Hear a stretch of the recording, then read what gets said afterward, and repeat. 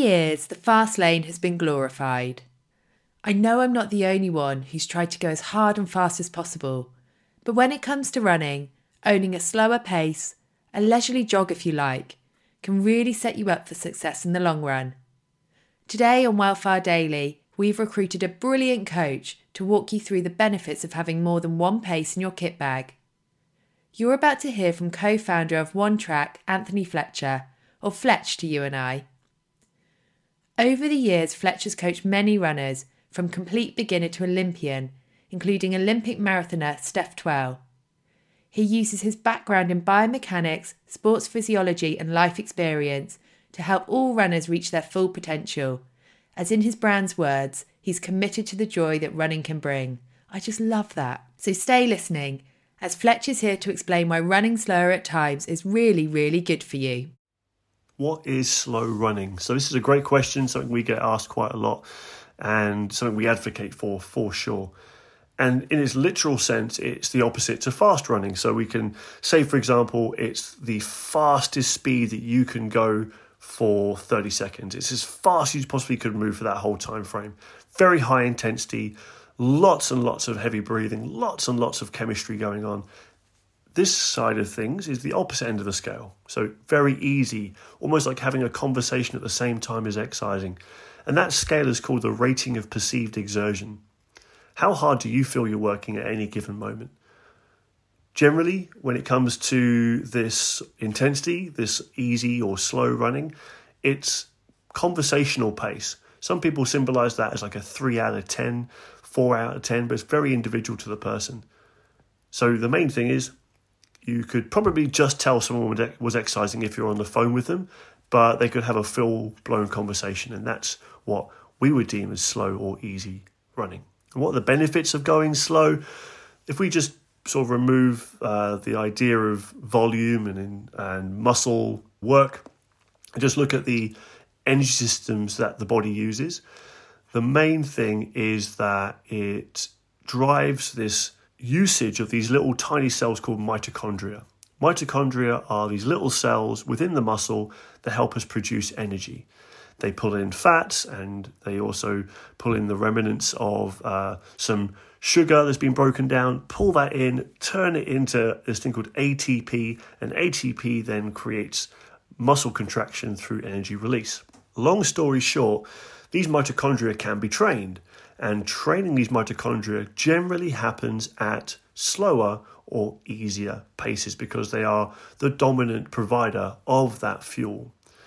That is a little bit techie, but I think it's really important that people get to understand that there are ways and things that help produce energy for us, and sometimes by just overstretching ourselves slightly, we're kind of dipping into our reserves, and that can lead to a little bit of residual fatigue between sessions, but also it may be that we're not really getting the benefits that we're trying to drive. Each session should have a little bit of a goal or a target, and sometimes we just overshoot that target slightly by moving a little bit too quickly. How can everyone start to incorporate slower speed into their training week? Well, this is a very complex question and a relatively simple answer in that best thing is to just try and give it a go, because ultimately you're in control of your own calendar and you'll know when you can fit runs in. And we know that doing more easy runs per week, or easy sessions, per week, can really drive the benefits further.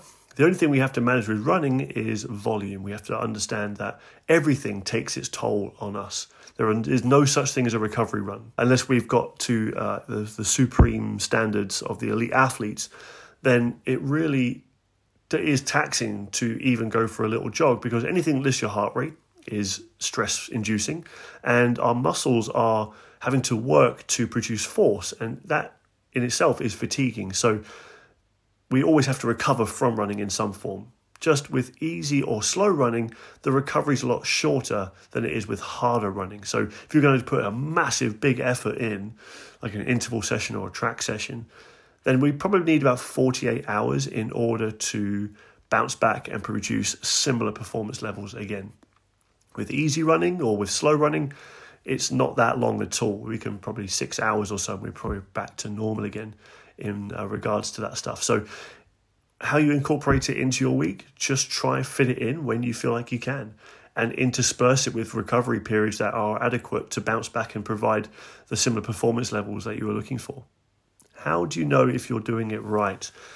Well, as we kind of mentioned in the beginning, there's this talk test, and being able to have a full-blown conversation at the intensity in which you're looking to move at is a great way of understanding whether you are dipping into reserves and starting to produce more of this thing we call lactate. And being able to do lots and lots of easy training, you'll really get to understand whether you are in that zone or not. And I think that's the thing that comes down with running is experience breeds confidence, and being able to assess how you're feeling can only be done by doing it. So main thing to try and understand is that if it's not easy enough to have a conversation, then we need to move slower. And for a lot of people who are just starting out, that may be that we're just power walking, and that is absolutely fine, because we're still going to get the benefits because we're still in that intensity zone. We're still demanding the energy from the muscles, the lungs and the heart, and the fuel is all trying to be delivered or delivering blood and those fuels to the muscles, and it's all going to be working in the same way. How can listeners tell if running slowly is helping them out in the long run? Well, this comes down to benchmarking. This is giving ourselves a little bit of a test in order to retest and see if we've improved or not. I think the benefits of slow/easy running come a lot further down the line than we may want or maybe appreciate.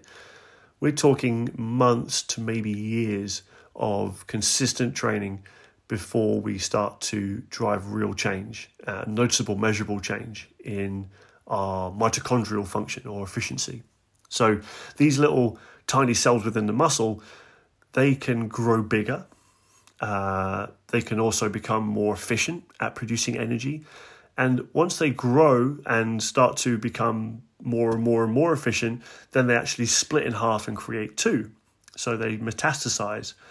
And that basically increases the number of mitochondria we have. And so that takes a long time to happen.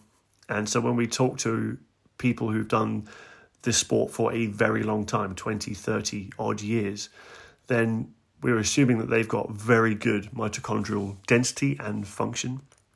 So, and that's what we see in elite athletes. We'll measure them and see how well they are using fats as a fuel source and how well they are clearing this thing called lactate that we can see in the blood. That's also another way that listeners can understand whether they are seeing or whether these are helping them, is that we can do a blood test and as they're exercising and see how well they are using fats and how well they are clearing this lactate out of their blood. And that's something that we can very easily do and is very painless and actually is not that intense for an exercise test as well. So a couple of options in there. Wowzers, that was interesting. Why don't you consider today's pod as your path to taking it easy on your next run?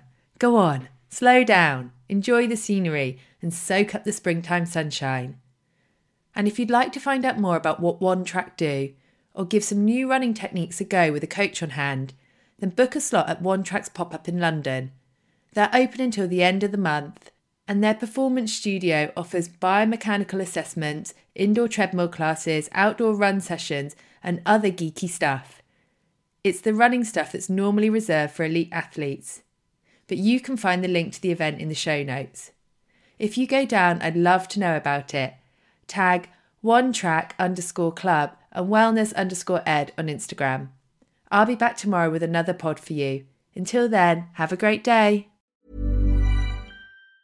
Even on a budget, quality is non-negotiable. That's why Quince is the place to score high-end essentials at 50 to 80% less than similar brands. Get your hands on buttery soft cashmere sweaters from just $60, Italian leather jackets, and so much more. And the best part about Quince, they exclusively partner with factories committed to safe, ethical, and responsible manufacturing. Elevate your style without the elevated price tag with Quince. Go to quince.com/upgrade for free shipping and 365-day returns.